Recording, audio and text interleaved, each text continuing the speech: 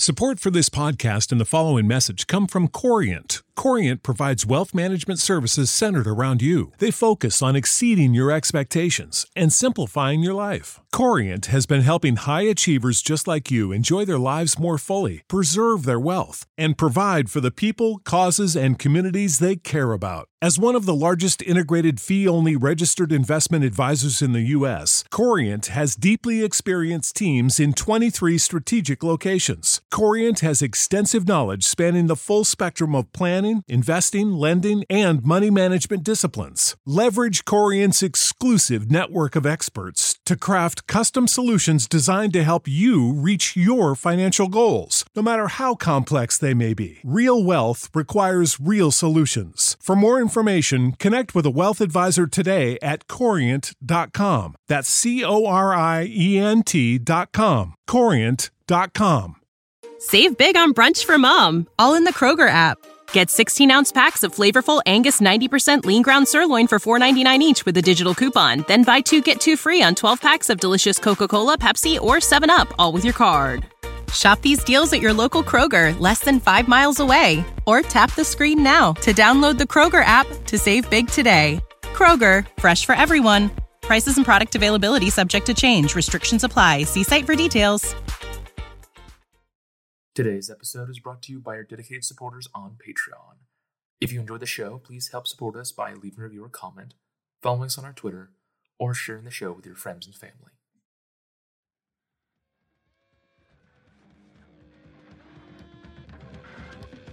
Kind of sticks in your head, doesn't it?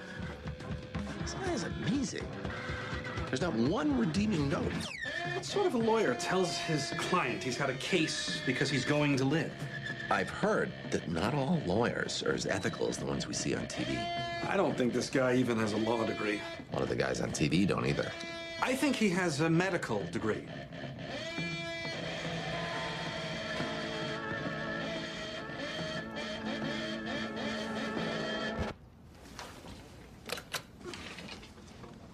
It directly affects my bottom line.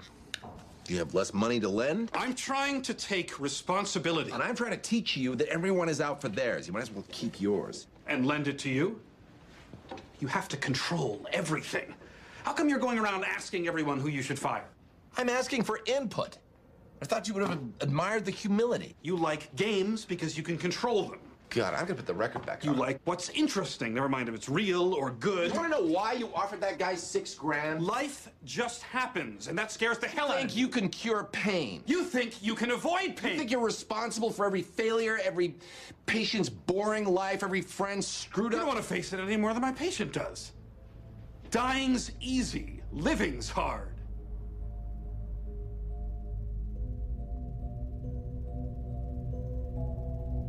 Good evening, and welcome to Shadow Scrying, an official spin-off series from the Into the Night podcast. I'm your host, Nick, and thank you for listening. Charles Lutwidge Dodgson, better known by his pen name Lewis Carroll, the author of Alice in Wonderland and its sequel to The Looking Glass, once wrote, quote, "Every story has a moral, you just have to be clever enough to find it," end quote. In tonight's episode, I like to explore the themes and lessons that can be derived from the Five Nights at Freddy's novels.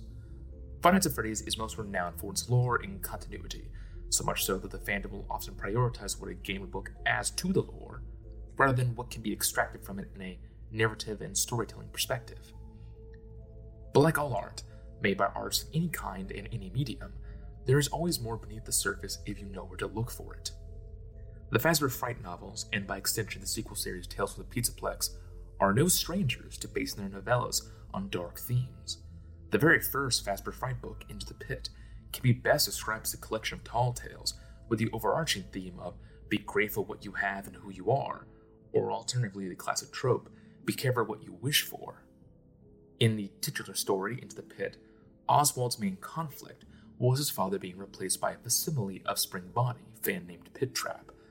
But every resident in town, even Oswald's own mother, perceived the rabbit monster as Oswald's father. However, that is only the external conflict, as the internal conflict arises from his inability to feel gratitude from his current status in life and the provisions and sacrifices his parents make for him.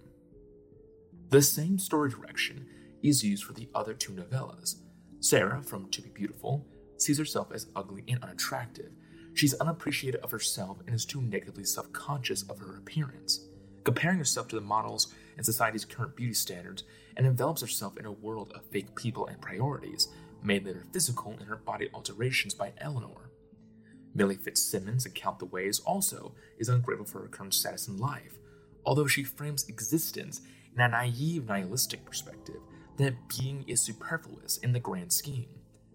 In the story, Flathead Freddy is a symbol of death who makes Millie aware that she is ungrateful for all she has, and if she believes that living is a pointless endeavor, that she is undeserving of life.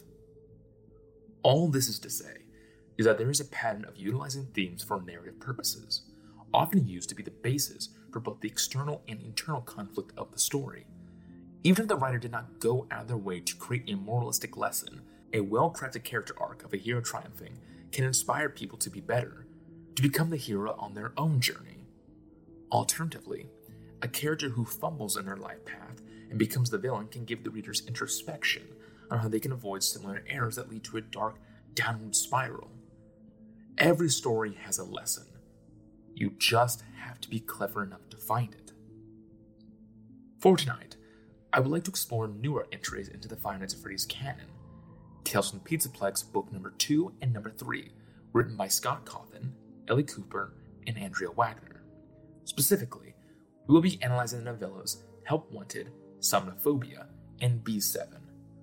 I chose these three because they all fall on the same thematic basis despite being in different novella collections. Part of me truly does wonder if Somnophobia was meant to be in Tales 2, because Haps fits much more cleanly with Book Number 3's Pressure and Clythrophobia, which are all tales exploring a much darker theme of isolation and social society pressures. Perhaps maybe that would be an episode for another day. But as it stands, in my opinion, Somnophobia is more like Help Wanted in B7, where the character exploration comes from delving deep into the horrors of living a fantasy instead of reality. Before I begin, I should warn those who are listening that there will be spoilers in this episode for Help Wanted, Somnophobia, and B7. If you have not read the Tales of the Pizzaplex Book Number 2 and 3 and wish to not have these stories spoiled, we have a non-spoiler first impression discussion for all three novellas on this podcast. Otherwise, I recommend reading these stories for yourself before continuing. But if you have read these stories or do not care for spoilers, then we shall get into it right after these messages.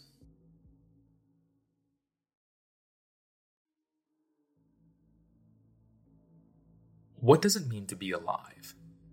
From a purely logical standpoint, it can be described as having a beating heart and a working brain. From a more philosophical point of view, it could be seen as having a conscience or a sense of self with an understanding of the ramifications of death. But if you're a living, breathing human, conscious of yourself and the inevitable conclusion we all share, is it truly living if you decide to hide from the world and all the dangers that come from it? Reality, existence, and being.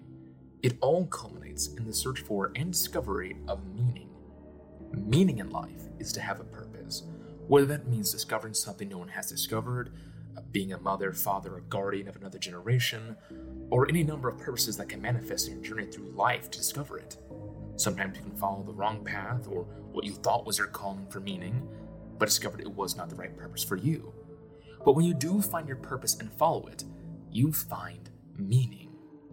But to journey means to face the world, and the world is a terrifying place. To face the world means to face criticism, to be tested and to possibly fail, to struggle, to survive, and to strive to be better. To journey means to ask the tough questions. Who are you? What do you want? What do you want to do? Why do you want to do it? Who do you wish to be? Are you choosing what is right? Are you choosing what is expedient or easy? Are you following your own path? Or are you following the path someone has chosen for you, other than yourself? But the most important question, and the question that solidifies every question from before, is, are you lying to yourself? Are you lying about your situation? Are you lying about your wants and desires? Are you lying about your beliefs? Are you denying the truth that contradicts your perception, that cannot coexist with your worldview? When faced with a trial of life, telling a small lie or telling the truth are not two different choices. There are different pathways through life two different methodologies of existence. We all know the better way to exist, to tell the truth, but more often we choose to lie. Why is it so easy to lie to ourselves and to others? Because it's an expedient solution. We as humans lie because it's easy, not because it is correct or the most beneficial solution. It's easier to live in a lie, to live in a dream state of existence, to live in a non-reality, to play pretend, rather than fully perceive the consequences of our actions and the impact we have on the world around us. To tie this into Five Nights at Freddy's, Fazbear Entertainment is one of the most ignorantly run, corrupt businesses ever written in fiction. Their slogan, where fantasy and fun come to life, is the perfect ironic statement for such a delusional mindset of operating a business. To an almost cartoonish degree of selfishness and greed, Fazbear Entertainment will lie, cheat, steal, and in later years kill in order to get what they want. A thriving business where they believe they can take maximum profit without any form of responsibility to themselves and their patrons. As a result of their knowing negligence, almost every single time they try to operate their business with this mindset, it inevitably crumbles. Because the veneer of a fantasy can only support so much before it crumbles, leaving behind only a mess of wasted time and shattered dreams. While we have seen this story play out from a business perspective, Scott, in the latest stories of Tales in the Pizzaplex, may have written a journey to showcase how horrifying living in a fantasy can be. Showcase the journey of the appeal in choosing to live in a fantasy, the addiction of running away from reality, and the pain and suffering you and those around you endure when you partake in a fantasy.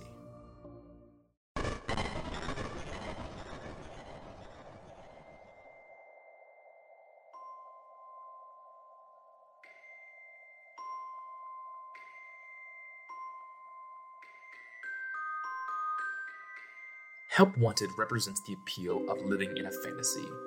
Steve Snodgrass, the POV character of Help Wanted, is well known for being a caricature of the creator of Five Nights at Freddy's, Scott Cawthon himself.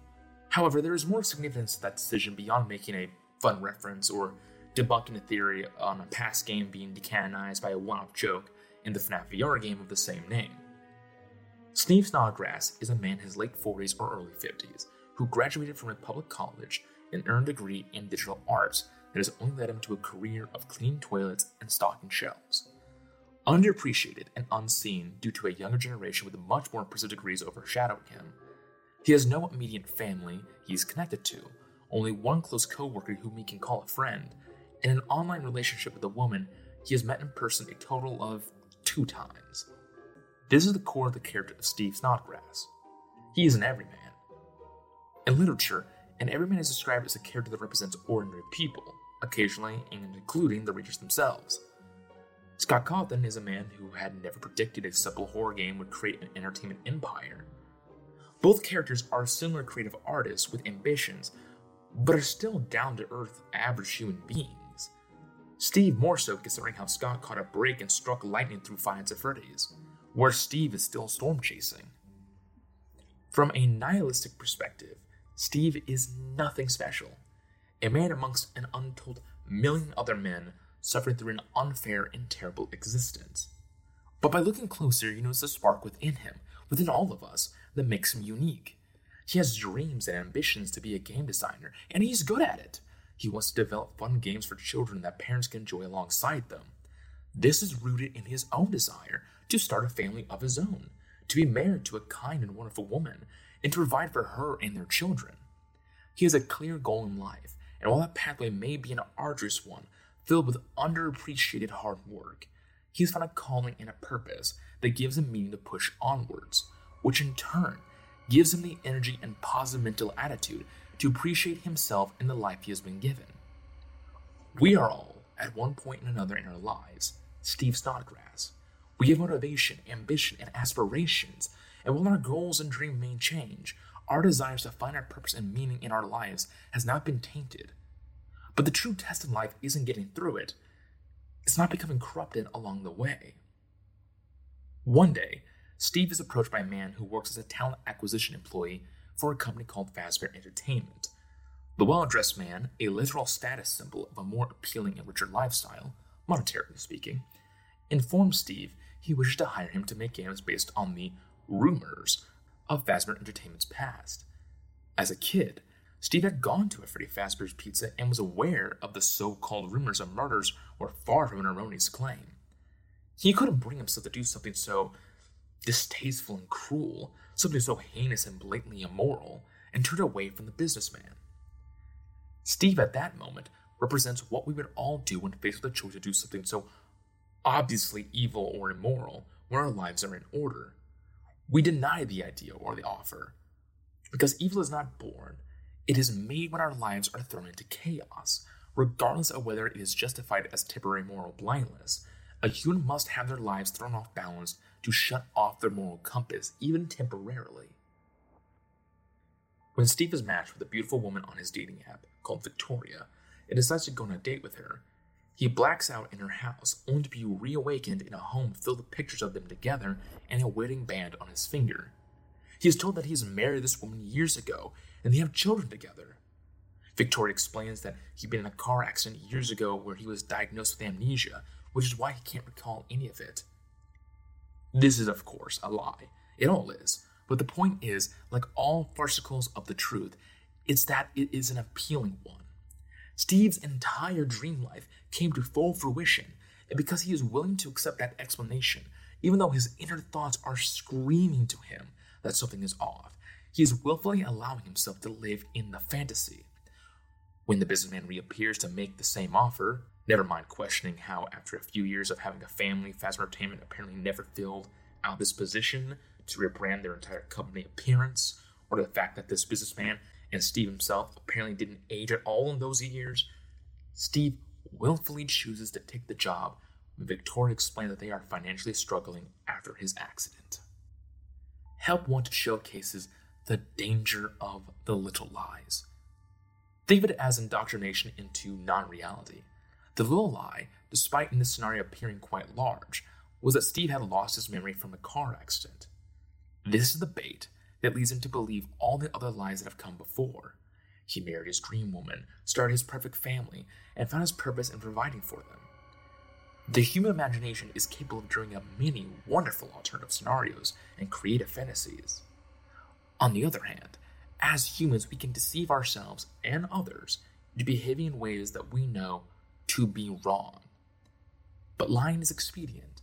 Why not twist or distort your perception to smooth reality over, to keep the peace with others who disagree, or to avoid hurting feelings, yourselves or others whom you love?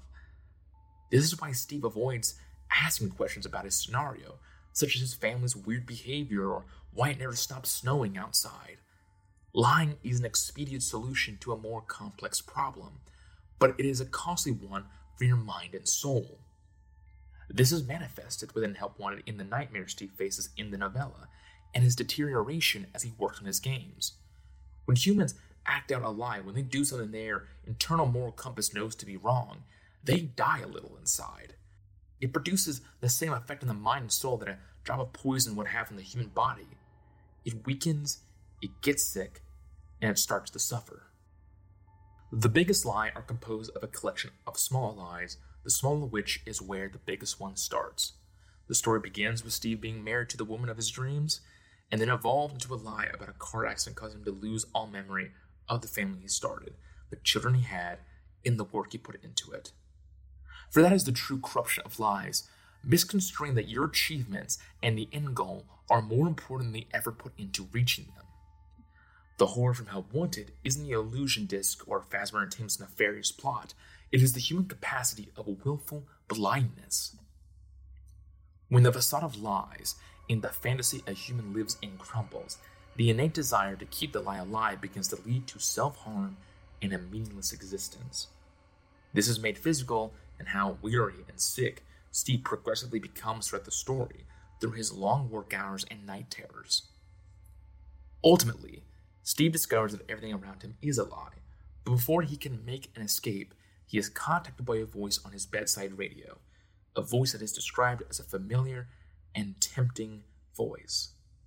It speaks, quote, "Do you remember when you lived alone in your sad little apartment, working for a minimum wage, trying unsuccessfully to get a game off the ground? Do you remember when dinner was a microwave burrito, you ate alone, and how sometimes you'd be so lonely you'd go to the bodega and buy something random just so you could make chit-chat with the cashier? Now think how happy you've been since you came here. No one had ever had a nicer, more beautiful wife than Victoria. And your adorable kids. You always wanted to be a dad, and isn't it great? Everything you felt for your wife and kids, it was as real as it gets. You just had to give yourself permission to be happy. End quote. The evilest part of that line to me was the final sentence. You just have to give yourself permission to be happy. Believe in the lie. Isn't it happier to live life willfully blind? Not to do what is fulfilling or what has purpose, but to do what makes you happiest and satisfied in the moment. Ignore what you already know to be true and hide away the consequences from your actions. All it takes is one more line, as the voice in the radio says. He tells Steve, quote, make your own reality and make it beautiful, end quote. Right now, Steve's battle is one of reality encroaching on his fantasy, and that's what he finds most horrifying. All he has to do is press a button, and the lie reappears unchanged. A small price to pay to not return to a reality far messier and harsher than his perfect fantasy. Steve unfortunately succumbs to the temptation and reactivates the device that causes perfect fantasy to reemerge. When he sees Victoria again, despite knowing her to be unreal, he rushes to her and embraces her and presses his lip against her own. And the happiness he feels is so overwhelming that he cannot feel his heart literally being stabbed in the back. Because facing reality is to face consequences. Why not turn away when looking is simply too painful?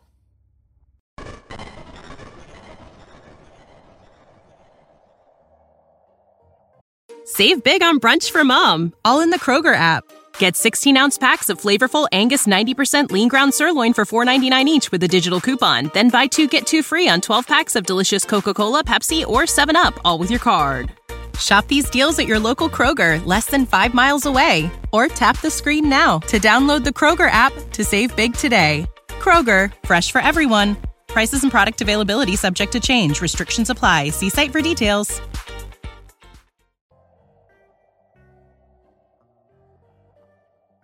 Somnophobia represents the psychological addiction to living in a fantasy.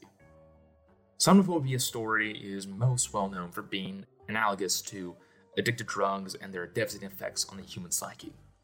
The POV character, Sam Barker, is an average student in high school who rarely tries new things and has a very little in terms of excitement in his life. During his best friend's birthday party at the brand new Freddy Fazbear's Mega Pizzaplex, they save up to buy a strange educational device known as Moondrop's Dreamsphere. The Dreamsphere hypnotizes people, causing them to see things written down on paper manifest into pictures. Hence why students can use it for educational purposes, as they can read their textbooks quickly and have the information become more easily recalled from their subconscious. However, the illusion of the Dreamsphere creates is an almost hallucinogenic description of how it alters Sam's and his friends' perception and behavior. The book describes the effect of the Dreamsphere as, quote, at first Sam didn't feel any different, but in the next moment a lightheaded feeling came over him. He lifted his hand and he moved slowly, as if the air was heavy and thick like syrup. He was aware of his friends, but they seemed far away, as if the room had stretched really wide. Words began to float off the notebooks and into the air around them. The notes transformed from words and numbers into pictures that surrounded them. The ceiling faded away and was replaced by a blue sky and bright, shining sun. They were standing on sand dunes with the pyramids of Giza nearby. The sun beat down on them and the heat was scorching, end quote. The Dreamsphere's packaging recommends that the sphere be only used for 10 minutes a day. Sam, however, becomes curious as to what will occur if he goes over the limit. What he discovers is that if he does go beyond the 10-minute threshold, the Dreamsphere will probe deeper into his subconscious and begin to pull memories of his past. In the case of Sam, these memories are of his dead father, taken away early in life from a motorcycle accident. At first, these memories are warm and welcoming, as they remind him of the father he loved dear. He even looked through his old things with his mother, happy to recollect fond memories. The next day, when Sam uses the dream sphere, he sets the timer to 20 minutes. After learning more about his studies in health and science, he experiences a family road trip to an amusement park and the zoo, along with a picnic on the beach and a family movie night. His mother catches him with the dream sphere and questions his use of it, and Sam snaps at her and tells her it helps him with studying, and there is nothing to worry about it. That night, he has trouble sleeping, and he has to fight the urge to turn on the dream sphere. The next day, Sam feels disconnected and has a hard time focusing. He becomes easily aggravated and detached, snapping at his friends and becoming argumentative against them. With everything reminding him of the dream sphere, he jogs home and uses it again for another 20 minutes. Once finished, he feels strangely exhausted and drained, and as he recalls that he made a promise to help one of his friends with some chores, he looks at his mirror and notices that he's pale and his eyes have dark circles around them. That night, his mom questions him again about his behavior and demands him to return the dream sphere back to Fazbear Entertainment. Sam responds by once again snapping at his mother, slamming his door, and he turns on the dream sphere again. Somnophobia displays of addiction is quite accurate to how real addiction is produced, alongside its effect on mental and physical health. While the dream sphere is more akin to a hallucinogen, of which I know very little about, the best comparison for the purpose of the story I can give is cocaine, a powerfully addictive stimulant drug made from the leaves of the coca plant. Cocaine speeds up messages traveling between the brain and body, similar to how the dream sphere speeds up Sam's brain to more easily recall and interpret information. So the similarity isn't without basis, although I know very little about these two drugs. Addiction I do know about, and its danger lies in how it manifests itself within you. It's an alternative voice or personality in your head that wants to give you an excuse to let go of your self-control. Sam tells every lie an addict would to avoid feeling embarrassed.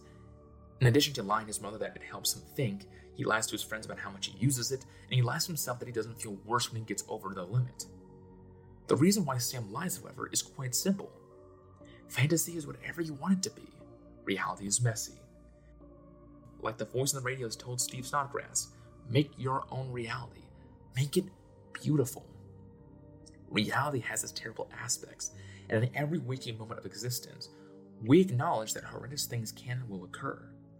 But if we pretend that everything is alright and fail to make the necessary changes to repair our own lives, we have cursed ourselves to an existence of misery. This episode began with a scene from House, the season 4 episode Games, because it encapsulates the entire problem the characters of these novellas face. For those who don't know the show House is addicted to Vicodin, an addictive pain-relieving narcotic. House attempts to avoid pain, both physical and mental, similar to Sam's dream sphere, through using it. He is quoted in the show to be popping them like candy.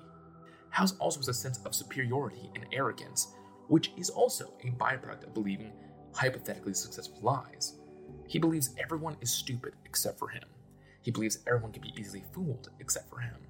And as a result, he starts to believe you can get away with anything you want, similar to how Sam believes there will be no consequences to his extended use of the dream sphere. Both of them at this point in their lives, life becomes a miserable state of existence, where everything becomes frustrating and disappointing because it isn't pleasing as you imagined it could be. It isn't pleasing as the fantasies you live in. Somnophobia's display of addiction is predicated on the life Sam wished he could have, the reality he wishes he was in, instead of what reality he finds himself in currently. The fantasy that his father will be there to make his graduation. The fantasy that he will summon up the courage and confidence to stand up to his friends' teasing. The happy ending where he's able to ask the girl out to prom and she says yes. Similar to Steve, the fantasy is appealing, but it is not real. No matter how much you wish it could be, these things can only manifest and have meaning once you have put the work into achieving them to become part of reality. A person who cannot separate the fantasy they wish they had from the reality they are in may become addicted to the joy they find in their lie that they can no longer face the world as is. Despite knowing the sphere was harmful to him, Sam decides to use it one last time before returning it to his friends. He begins to experience another hallucinatory vision, the most fantastical one filled with his deepest desire. But he quickly panics as he realizes that he never turned on the device. The hallucination is happening naturally. Eventually, he lapses into a coma, forever trapped in his dream state, going on fake adventures on his own making. Sam's final lines end with an almost ominous sense of satisfaction at the outcome, despite understanding what has become of his mind and body. While he was at school in his dream, his best friend's dog Brutus was attacking him in reality, tearing his face off. As the pain begins to swell, Moondrop appears and all the terror fades away.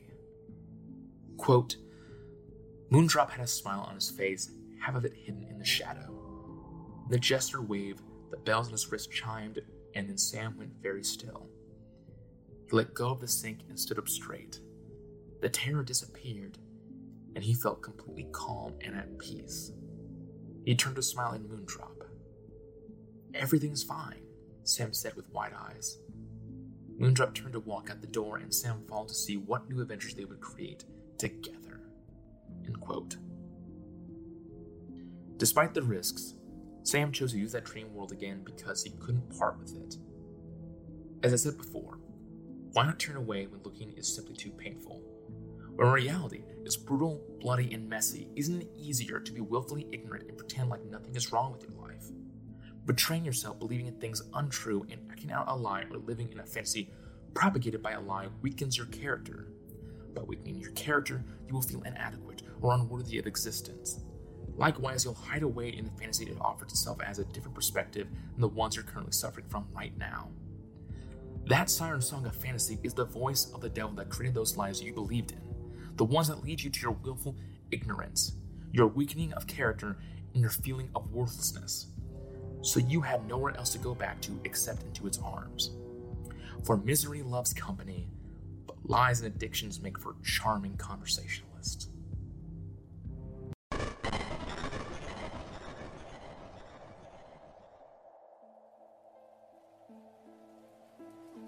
B7 represents the horrors that humans inflict on themselves by living a fantasy. B7 is one of my favorite stories in the entirety of the Five Nights at Freddy's universe, and the main reason I wanted to make this episode. It's unique in that its horror comes from how the story does not rely on the usual tropes associated with FNaF. The fear and horror do not come from something supernatural, like the dream sphere. Nor does it come from something out of science fiction, like the Illusionists and Help Wanted. The story is down to earth, and only briefly alludes to it taking place in the world of Five Nights at Freddy's, which I believe to be intentional, both because the story's horror is premised on how we as humans can hurt ourselves and others without acknowledging the pain, but also a final conclusion to the dark moral theme of rejecting the world and reality. A story like this could not be misconstrued or fabricated through a supernatural lens.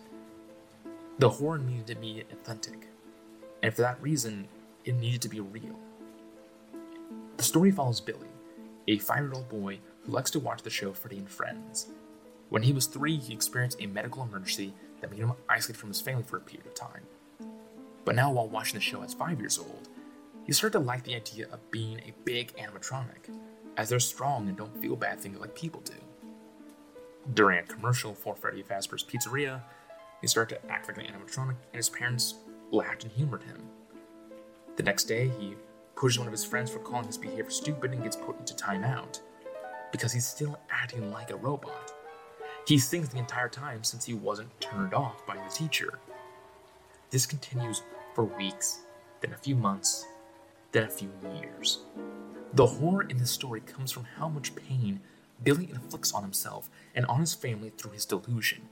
And make no mistake, Billy is suffering from a delusional state. Billy's mental state and his mother's unending wealth of kindness become the makers of a ticking time bomb that we all know will go off. Billy begins by drinking oil because he knows that's what robots drink, obviously. He sleeps in a basement on a steel table, as robots don't sleep in beds. He additionally only wears plain gray and black clothes, and only eats food that is also white. Something about how robots are unable to digest color, I don't know. His father, after 4 years of playing pretend in his son's fantasy, watches in horror as his son becomes more antisocial to students and other kids. He sees his mental health fully deteriorate and is super stressed out and has to watch his wife endure that same stress. He wants to make the decision to institutionalize him so he can get professional help. Billy's mother will not allow it, as she doesn't want to let her baby boy go. But his father can't simply watch his family, the love of his life and his beloved son, slowly waste away in misery and suffering. So he decides to leave. The story is primarily told through Billy's point of view, and his vision and description of himself and the events around him is the very definition of willful blindness. It's subtle, but it can be summarized as a cascade of easy rationalizations. He is a robot, Billy states, so his mother asks how he can grow and get bigger like a human boy. His answer? He is a very advanced robot, therefore he is capable of doing that. Willful blindness is the refusal to acknowledge something that you should know or could know. To rationalize the pain you're feeling isn't there. There's no skeleton in the closet or no gorilla walking through the group of students. Or to pretend that your mother's death doesn't hurt like hell. Near the end of the second act of B7, when Billy reaches adulthood, still fully believing he is a robot, his mother commits suicide. Billy displays no emotions and calmly calls the police, because to him a robot cannot display emotion, so he cannot be sad that his mother is dead. When lies get big enough, they corrupt the world. As I said before, it all begins with the little lies. But these lies are followed by a distorted way of thinking to rationalize the lies. To avoid the shame the lies produce, create a few more lies to cover up the consequences of that distorted viewpoint, then rationalize those lies from a more skewed perspective. Soon the process becomes a self-fulfilling automated process of lies and misery, until it will all eventually crumble down as actions predicated on falsehoods always fail to produce the intended result. A year after his mother died, Billy experiences cognitive dissonance.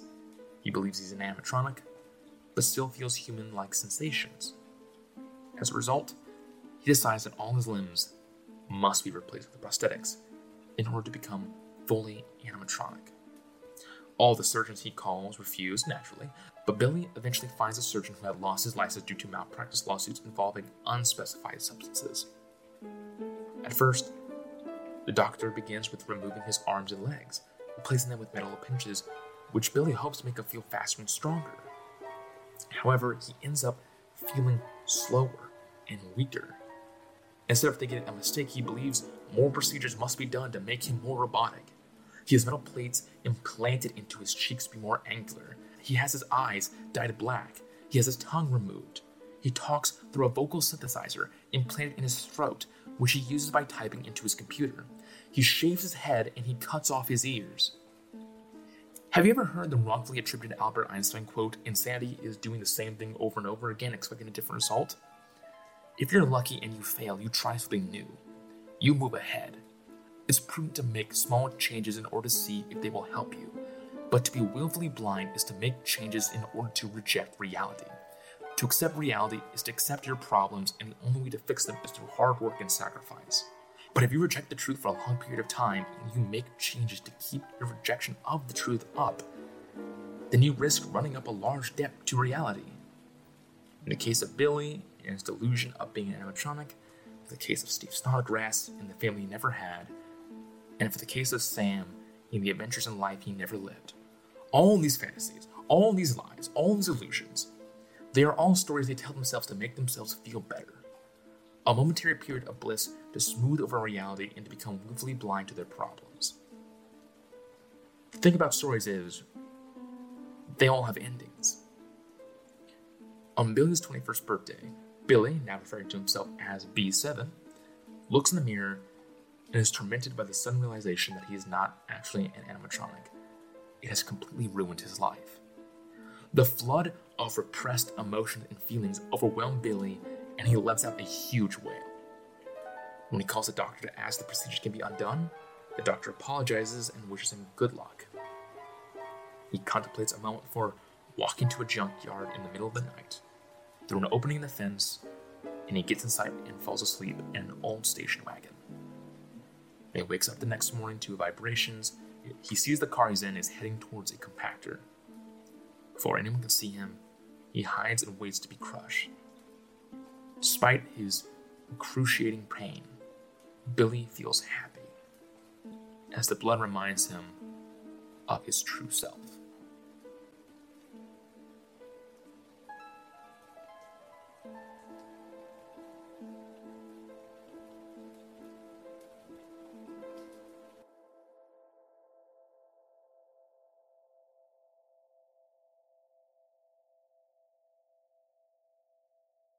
In conclusion to these stories, is there a lesson to be taken away from these horrors? Truthfully, I believe so. Because while these stories are filled with torment and misery, the anguish is so horrific because we understand it is pain we inflict primarily on ourselves willingly.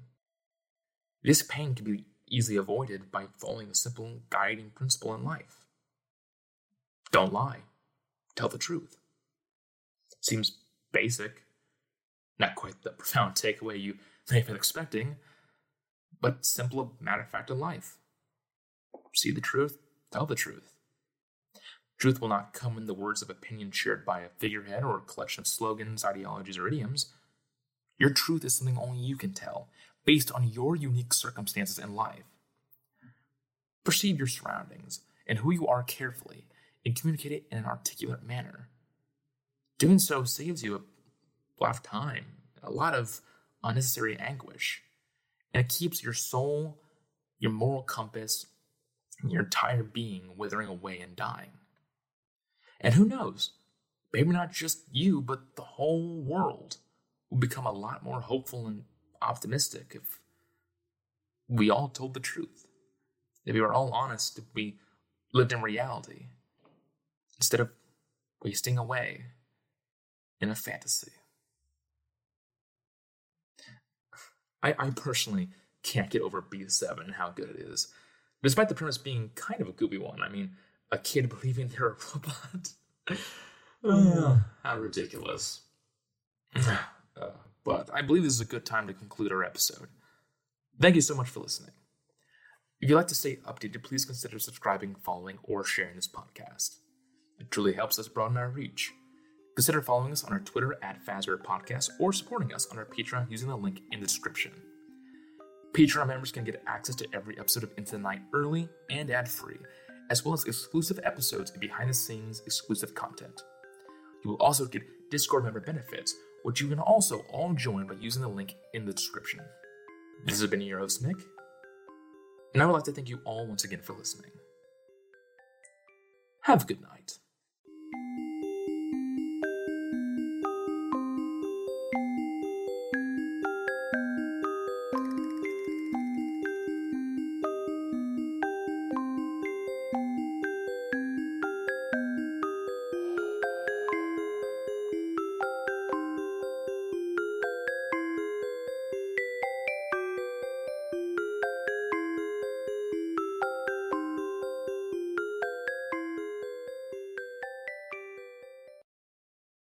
When you need mealtime inspiration, it's worth shopping Kroger, where you'll find over 30,000 mouth-watering choices that excite your inner foodie. And no matter what tasty choice you make, you'll enjoy our everyday low prices, plus extra ways to save, like digital coupons worth over $600 each week. You can also save up to $1 off per gallon at the pump with fuel points. More savings and more inspiring flavors make shopping Kroger worth it every time. Kroger, fresh for everyone. Fuel restrictions apply.